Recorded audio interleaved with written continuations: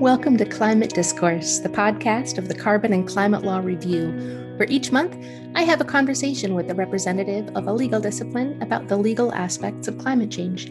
I'm your host, Kate McKenzie, managing editor of the Carbon and Climate Law Review, a quarterly journal on climate law and regulation. For this month's episode of Climate Discourse, I sat down for a conversation with CCLR editorial board member David Driesen. David and I talked about threats to democracy, climate disruption, and the role of the judiciary. We also talked about the importance of finding balance in your life, which I really appreciate. So let's jump in to this month's episode of Climate Discourse. David Driesen, welcome to Climate Discourse. Thank you very much. Glad to be here. Now, David, you have an extensive and varied list of topic areas that you've focused on throughout your career, and I'm so curious about so many of them, but I generally like to start these conversations with some fairly broad basics, so that's where we'll start. So tell us a little bit about your current role, or roles as it might be. Well, recently I've actually been kind of alarmed about the possibility of democracy loss in the U.S., so a book of mine is coming out today that's a product of that concern called The Specter of Dictatorship, Judicial Enabling of Presidential Power in the Stanford University Press. And that book sort of represents a culmination of my work on this democracy preservation and threats to democracy. And I'm beginning to turn some of my attention back to climate disruption, which has really occupied much more of my career. So, as you mentioned, your focus for much of your academic career has been on climate and particularly the intersection of economics, law, and policy. So, and you, of course, have published a number of books and a litany of academic articles on that very important intersection. But that's not where you started. So, you came from from music to law. And I want you to talk a little bit about, your music career, and also what motivated you to make that shift from music into law, and particularly then into environmental and climate law. Well, I was a trumpet performer and teacher early in my career. That was what I was doing for my undergraduate majors in trumpet performance. I got a master's degree at the Yale Music School in trumpet performance as well. And then I taught trumpet and played quite a bit throughout my 20s. When I was 28, I went to law school. And I guess the motivation for the shift was, first of all, I was always interested in law. I mean, I was working on student rights when I was in high school. So I thought law would be something I was good at. And so when I got sort of frustrated with music as a career, it was a fairly logical and obvious choice for me. In terms of environmental law, it was just sort of a matter of, as I was thinking about going to law school, I was thinking about, what could I usefully do with a law degree? And I thought that the environmental problems were serious and that this is something that law could bring about positive action on. So it became a focus of mine in law school, and a big focus of my career was on environmental law for that reason. And so now you teach still environmental law? The last couple of years I've taught constitutional law, but I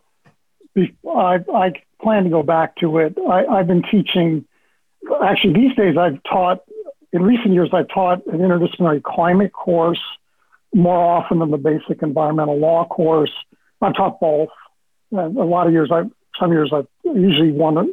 I taught environmental law, climate law, and some other things over the years. Climate law is not really climate law. This is an interdisciplinary course that's really the science, the policy, and some of the political science and the law. So we've of course, talked about your academic work and particularly the intersection of economics and law. And we can get into that a little bit more. Your publishing is extensive in that particular sort of area. But you've also had an extensive career as an advocate, as a practitioner. You were with the Natural Resources Defense Council, for example. You've testified before the U.S. Congress. You've represented U.S. senators in matters relating to environmental law. But you have made another shift in focus in recent years, and you mentioned your new book. So you focus in that book very pointedly on the judiciary and its role in American presidential power. What prompted really that shift, and can tell us more about the book? Well, I credit President Trump with inspiring the book. When he started railing against the enemy of the people, using Stalinist language and calling on people to lock up his political opponent, Hillary Clinton, I realized our democracy was in trouble. And so I became interested in understanding how democracy is lost. And I've been teaching constitutional law off and on, so I was aware of our separation of powers jurisprudence. It seemed to me it was excessively solicitous toward presidential power. And so I was interested in the role of the executive in democratic decline. So what I did to write the book is I researched democratic decline, and particularly the executive branch role of it in Poland, Hungary, and Turkey, especially. It was some little bit of research elsewhere, but that was the main focus, is those three countries. And what you see in all those cases, that's probably universal, is that a key to losing democracy is to centralize control of the executive branch in the head of state. And strangely enough, that's what a lot of the Supreme Court justices and some scholars are calling for in the United States. We call it the unitary executive theory. And that theory is seen as a theory of original intent and where the court ought to be going by some people, and where it has been going in recent years. And I've been pointing out that that's dangerous. The book also looks at emergency power and urges a more judicial oversight of emergency power. We've been excessively deferential, and everything going back at least to Hitler shows that that's a bad idea. We've seen emergency powers playing a role in the loss of democracy in Turkey and Hungary also. And, that is a theme that was well recognized before I got into it. So I've been looking at how the judiciary could do better in a way that was more protective of democracy, without damaging in a serious way efforts to protect national security and so on, which certainly have some merit. Of course. And so tell us more about the book. Exactly. I mean, it's just been published in July. And so where do you go with this book? Tell us about it. Well, the book, as I say, has these case studies of Hungary, Poland, and Turkey, and also links it to our own history in the U.S. So it points out, for example, that the framers of the United States Constitution were comparative law people who looked abroad for models.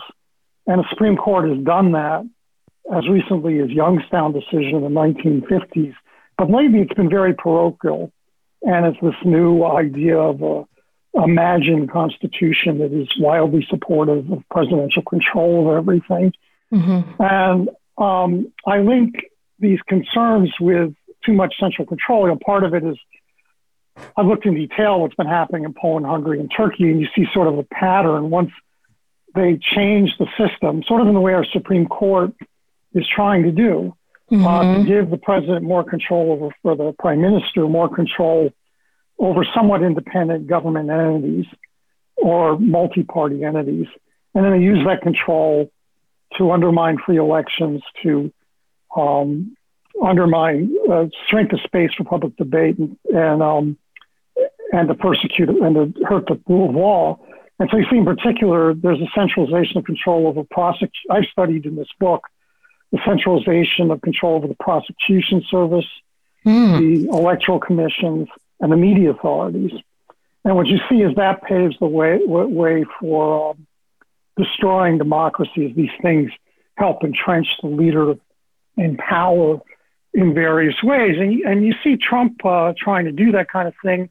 And we've seen it before. Andrew Johnson, after the Civil War, fought the rule of law by replacing people in the government, right and left, willy-nilly. And Richard Nixon fired people in order to suppress an investigation into his efforts to try to steal documents from the opposition party to try to tilt the electoral playing field. And we're seeing it now with this effort to compromise bipartisan electoral authorities in the states and restrict voting. Viktor Orban restricted voting. He didn't, and gerrymandered like the Republicans are doing to keep himself in power. Mm-hmm. So there's a lot of commonalities there. And so I've drawn a pretty careful analogies to show that the kind of things that are pretty well ingrained or there's becoming or trends in the recent Supreme Court decision are exactly what usually parliaments and referenda have done to restructure government to establish an autocracy. And so the book is trying to indicate how the Supreme Court could be better and urging that the U.S. not be quite so parochial and look at the foreign experience of how democracy is preserved and lost. And independent prosecutors, bipartisan electoral commissions, those things are common in the functioning democracies. When you start getting rid of those things, that's when you may lose democracy. It's terrifying. Yeah, I think so. Yeah. And part of this is motivated by climate disruption because, as long as the majority of the people have control over government, there will be demands to do something about climate change. Even in the U.S., we've been, the majority of our people know this is serious and want something done. And that's where your hope lies. If you get an autocrat in, your chances of getting anything done are certainly the kinds of autocrats we've had lately. The chances of getting anything done can disappear entirely and be very dangerous. Right. So speaking of climate, COP26, of course, this year's climate negotiations, that's right around the corner. And given the realities of the U.S. political climate and the current makeup, especially of the Supreme Court in the United States, how do you see the judiciary's role in climate policy going forward, particularly inside the U.S., but also with a view toward the rest of the world? Well, in the rest of the world, of course, the judiciary has occasionally been a very positive force. I mean, you have decisions in the Netherlands and Germany and elsewhere that have demanded that governments do more, even demanded that private companies do more to address global climate disruption. So they've been a positive force because they view it as a human rights thing and they take international obligations seriously. Our judiciary, while there's a little prospect of it being a positive force and people are more focused on how negative is it going to be. So we do have some litigation going on in the U.S. that's patterned after the European. It's a little different, but it's a similar idea that people's rights need to be protected, particularly the next generation's rights. It's not going very well. It may yet produce something, but it's been having trouble because the courts have all sorts of doctrines to protect them from having to decide cases in favor of individuals. And then the other thing is that the courts can be negative forces in implementing laws that do authorize regulation of greenhouse gases. So Biden has a legislative agenda, which I don't think the court would thwart, but it's very difficult to get that passed. And some of the spending bills in Congress now have a piece of that agenda. So, collectively, they have a lot of that agenda. But there's also going to have to be a regulatory component. And there the courts can, it's just a question of how negative are they going to be. They can read Clean Air Act restrictively. They can buy industry beefs they can label discretionary judgments that have to be made as arbitrary and therefore overrule them. And so these kind of threats are difficult and kind of unpredictable, actually. And they complicate the efforts to use existing statutory authority to make progress. So do you see the judiciary's role in the United States particularly being more along the lines of their interaction with the regulatory process rather than being activist in the sense of like an Orgenda case or any of the other dozen cases that have been filed in the last year around the world? Well, I think the federal judiciary, it's more of the cases going to be regulatory, and it'll just be a matter of whether they get out of the way or get in the way.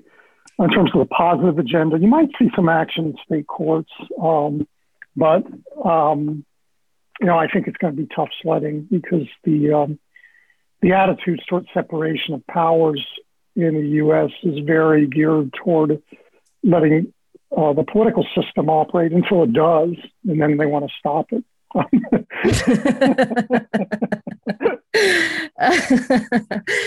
Well, it's definitely going to be interesting to watch, particularly, post-COP, to see what comes out of that. And of course, the U.S. is such a major player on the world stage, especially now that we are in a new administration. It'd be fascinating to see what happens.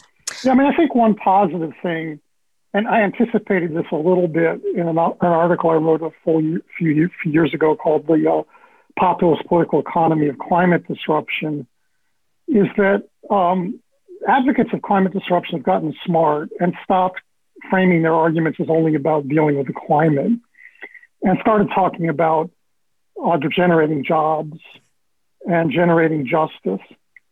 And, if you look around, and this has been led to the ideas like the Green New Deal and a great amount of activism among young people who are increasingly seeing this as urgent. And so I'd say there's more of an on-the-ground grassroots climate movement in the last few years than there has been in probably ever. Certainly, more mainstream at least. Yeah, well, yeah. And so it's really very heartening to see that. And if you look around the world at the real successful programs, most of them are not squarely aimed at climate change. Some of them we don't even think of as climate policy.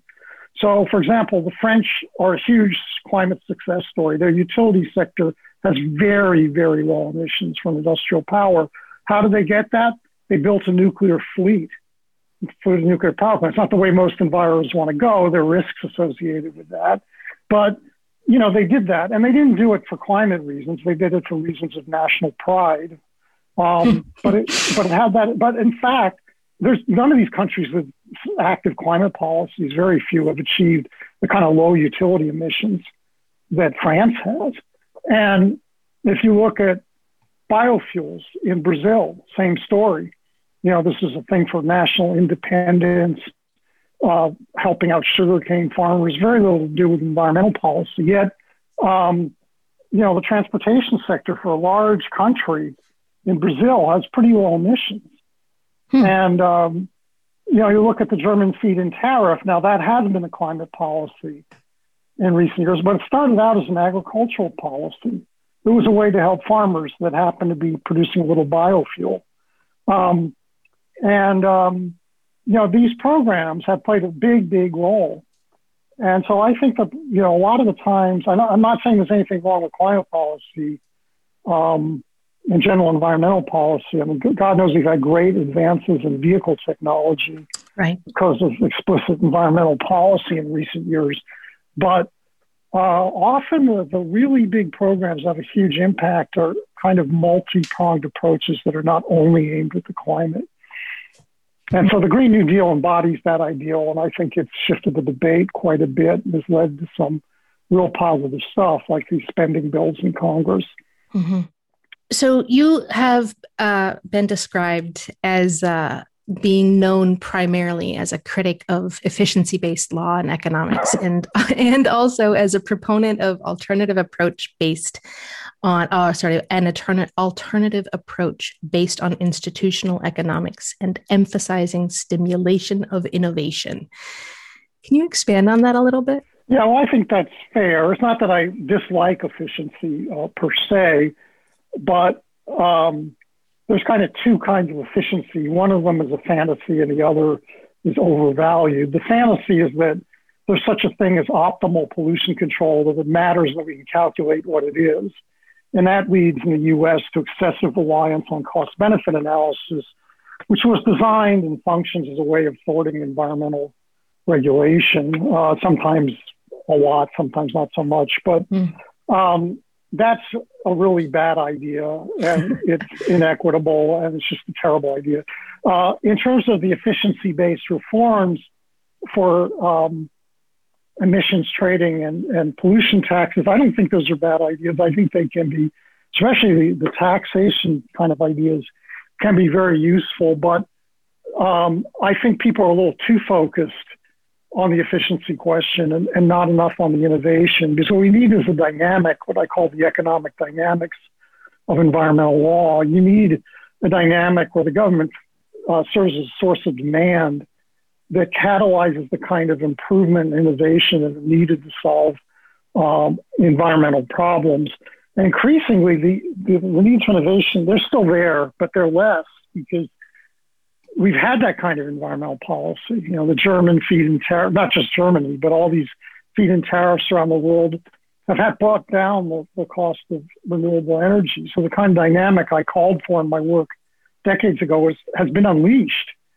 And you see, kind of leapfrogging development where the price of renewables is falling like mad, has been for years. And the same thing happened with the vehicle technology when we didn't ask what was efficient, but what's the most we could do, and started demanding electric cars. They started to produce them, and they discovered, lo and behold, this is possible. Now you've got General Motors saying, well, we're going to make our whole fleet electric. You have Tesla gobbling up market share only on the basis of electric vehicles. And people discover, my God, they're more powerful. They have less repair costs. And they're expensive right now to build. But that too will come down if the government demands the improvements, and people then they'll have to devote their resources to figuring out how to make it cheaper and better. I think it'll happen. Mm-hmm. So this kind of positive dynamic is what you want to aim for. And the fact is, most innovation isn't very efficient. People make mistakes. They correct them. That's how you, that's how you advance. And so I'm not a huge, I prefer efficient to inefficient overall. I try to be efficient in my own work. I'm not dead set against emissions trading if it's super well designed. And I see environmental taxation like it's a real positive thing for a variety of reasons. But I think the goal should be to catalyze, to get us going in the right direction, catalyze the type of economic dynamic we need, not so much efficiency in and of itself. So, David, you have, as I've mentioned, an extensive list of publication and also experience in a very broad range of topic areas. And I'm curious, aside from your own work, what are the most interesting developments you're following right now? Is it the Green New Deal? Is it transitions? What are you paying attention to? Well, I do see the Green New Deal is very, very interesting. I think as stated, it's a little bit, questions about whether it could be realized in exactly the timeframes they're talking about, but it's got to happen as fast as can possibly done. We have to go to zero carbon like ASAP, and it's pointing us in that direction, which is great. The transitions, I think it's a very interesting question, how we can make these transitions just, if we can figure out a way that it's fossil fuel workers get high wages. We want to see those kind of high wages in other sectors. We want to see some racial justice out of this. I think these are really difficult challenges to figure out how to do this. And this is part of making this populist political economy that I've envisioned and that has been, changed and then promulgated the Green New Deal, make that work. So all those things are very interesting to me. The other thing I find very interesting is sort of the private law developments in recent years that increasingly you have shareholder demands for companies to be greener.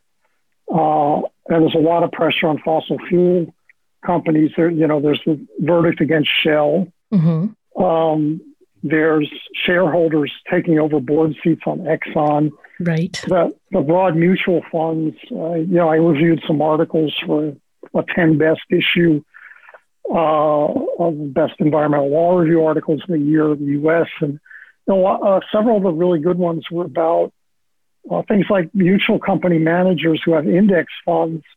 They care about not just the company, the individual company that they have a big stake in because they're so big, but the performance of the market as a whole. And so they want their fossil fuel holdings, the fossil fuel companies, to get out of the business as quick as they can, find a better way to invest their money. And so they're pushing modest steps in that direction, but they could have a big impact because there's no reason that oil companies, they do invest in other things, and they could shift their strategy. And Shell, particularly, is under some pressure to do that, and these other companies are going to come under similar kind of pressures. Seems like there's a lot of pressure on companies like Shell with there's so many different lawsuits brewing in various cities in the United States and just throughout the world. So maybe we'll see some much needed shifting. Taking a slightly longer view and looking toward the next 10 or 15 years, what do you see as being sort of the biggest challenges that we're going to be facing? Where is your focus beyond the now? Well, I mean, I see two challenges. One is preserving democracy here and in Europe, and other places. I see this move toward authoritarianism as still an ongoing threat to everything, including climate disruption policy. In terms of climate policy itself, God, the challenges are so amazing over the next 10 years. I mean, I think the task is how to get political systems to match. They're not going to be able to match the science is telling us, first of all. Because the science is telling us is you should go to zero tomorrow. Right. That can't be done. And so when we talk about, so there's scenarios that are a little more modest than that are aimed at 3 degrees or 2.5 degrees, or 2 degrees and 1.5. But the Paris goals, we're on the verge of finding those to be unachievable as well. And so the challenge is, getting the political systems to adapt to do as much as they possibly can. Because actually, it used to be they're seen as economic limitations. I don't think the problems are economic anymore. Renewable energy has become so cheap. The electric vehicle technology is here. It's a financing to buy, but their lifetime costs are probably lower than their competitors, actually. So, the technology is there. It's just a question of whether getting the political institutions to make a very disconcerting and rapid transformation in the industrial sector, and it's really hard. I mean, political systems are hard at big. They don't do well at big transformations. It's big transformational. No, they really don't. Hard and slow. And they tend to be very slow and inadequate. And the challenge that the threats, it's not the threats anymore. The crisis is so enormous that it's just demanding political systems to change really rapidly and do much better than they have in the past at a time when there are forces that are driving them to collapse. Heavy stuff, David. So I'm going to shift to something a little lighter. No, we should go back to the young people. The young people are just absolutely what give me hope these days. But to go to a bit of a lighter note, I meant to ask you earlier, do you still make music? I do. I'm playing. In fact, I just played for an HBO series. Oh, wow. Which I can't name because I'm under a Fair enough.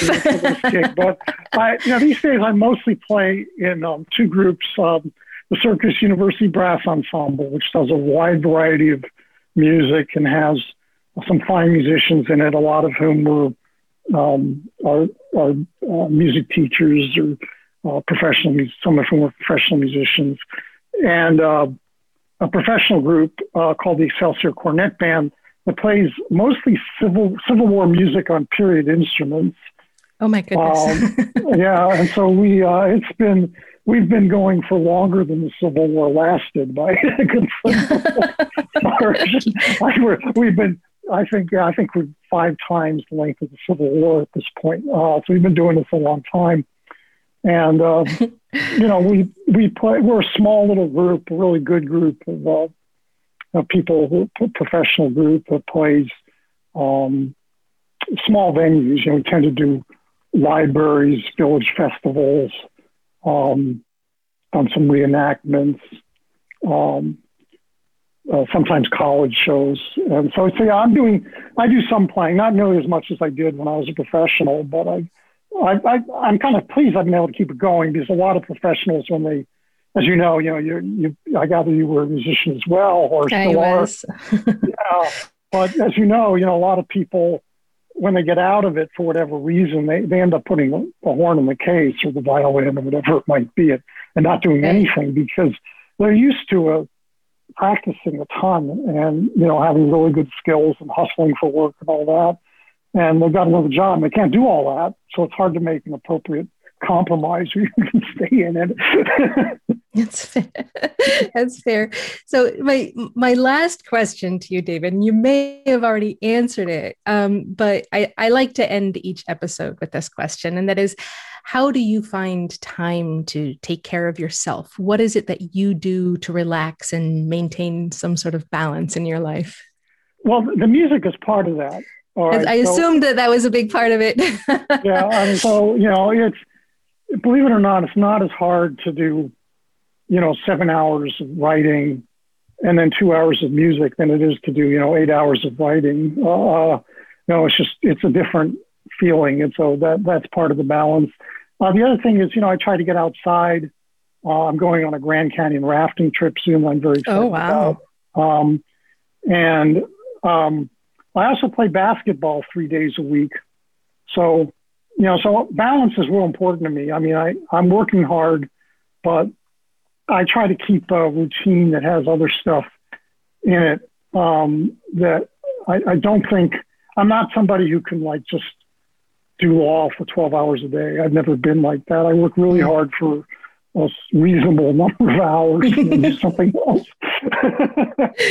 Well, that sounds very reasonable to me. David, thank you so much for joining me today. It was really fun talking with you, and I certainly wish you all the best for your new book. Thanks so much. And continue making music and continue to keep that balance in your life. Well, thanks very much, Kate. I really enjoyed talking with you, and I'm glad you're doing this series and keeping to talk to people about climate disruption. You've got to get serious. Thank you so much. All right, Thanks, take David. Care. See you. Bye-bye. Whew, we covered some pretty heavy stuff in this month's episode, but I also was really inspired by David's commitment to finding and keeping balance in his life, and I think I might need to work on that myself. If you want to check out David's book, the title is The Specter of Dictatorship, Judicial Enabling of Presidential Power, and that was published in July of this year, and you can find it anywhere books are sold. If you're enjoying these conversations, please do subscribe to the Climate Discourse podcast wherever you listen to your favorite podcasts. It helps us spread the word, and also, we really appreciate it. This episode of Climate Discourse was edited by Vojan Ristovojevic. The music was composed by my dear friend Genevieve Wolf. Special thanks, as always, to CCLR Executive Editor Jakob McKernan for everything he does to make my life easier. Until next time, bye.